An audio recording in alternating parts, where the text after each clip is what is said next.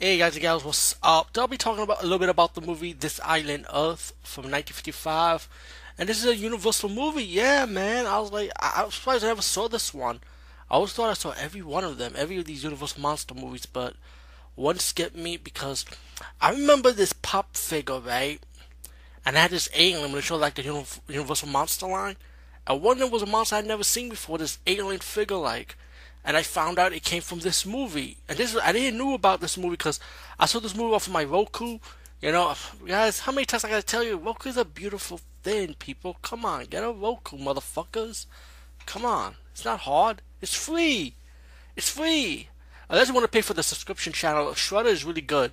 Shudder is really good. I recommend Shudder. If you're gonna look, Netflix is gonna go down. Like Netflix is not what it used to be. All right, guys. Netflix is being stripped. Okay, especially with Disney taking out all the good stuff. They have their own network, and there'll be some other movie studios will follow. And the selections are not so good at Netflix anymore as it used to be.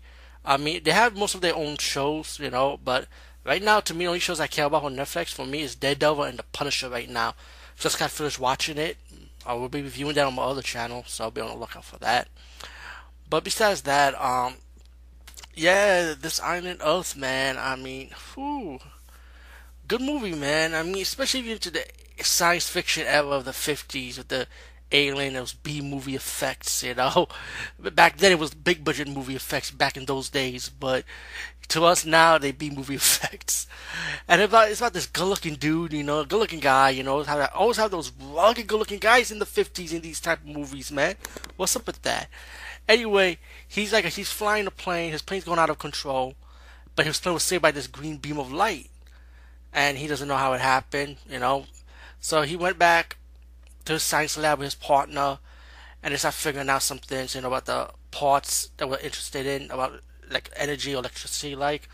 And they ordered like this box of electrical parts, and they built it together, and suddenly this guy appeared on the screen, and he's showing them how about this laser ray, and then suddenly the scientist guy decided to pull the plug. Later on, he gets an invitation about coming to this guy's place. Excuse me. So he gets into this airplane, right? And this plane's like self remote control. You know, there's no pilot. So he's probably thinking in his mind, "Damn, I must be going to another planet." I'm like, "Dude, have you seen outside the craft? It's a regular plane. There's a self control inside. That's all it is." Once he landed, he comes out looking like he's like in his mind, "Wait a minute, I'm still on Earth, right?" Anyway, this girl that he used to know from the past picked him up, show her. I mean, she shows him a little bit around the house, and he finally meets with the owner of the house, the scientist that he saw on the screen. And the scientist chairman guy, like, he wants him to be part of his science team about figuring out about making about this nuclear weapon or nuclear energy, like, but it's really a weapon. Let's put it like that, in my opinion. So the scientist guy, like, okay, something's not right. He's talking with other scientists, his scientist friend, and the professor from Gilligan's Island is actually in this movie too, by the way. Yeah, I recognize his face. Anyway, they realize something's not right, so they trying to escape the house. Science, the scientists was living in the house that were dying, and the aliens kind of hijacked them, you know, and taking them to their planet. And he starts seeing their resources and what they really are about after all, and what they really look like too. Um, all in all, The Silent Earth is definitely a good movie. I highly enjoyed it. I was surprised I'd never seen this before. This was the first time I saw this. But like I said, I'm old school also, so that's why one of my favorite genres. Vintage movies, old school, in any era. Hey, if you see my blogs, you know what I'm talking about. You know where I'm at. So yeah, This Silent Earth, definitely check it out. Peace, guys, and see you later.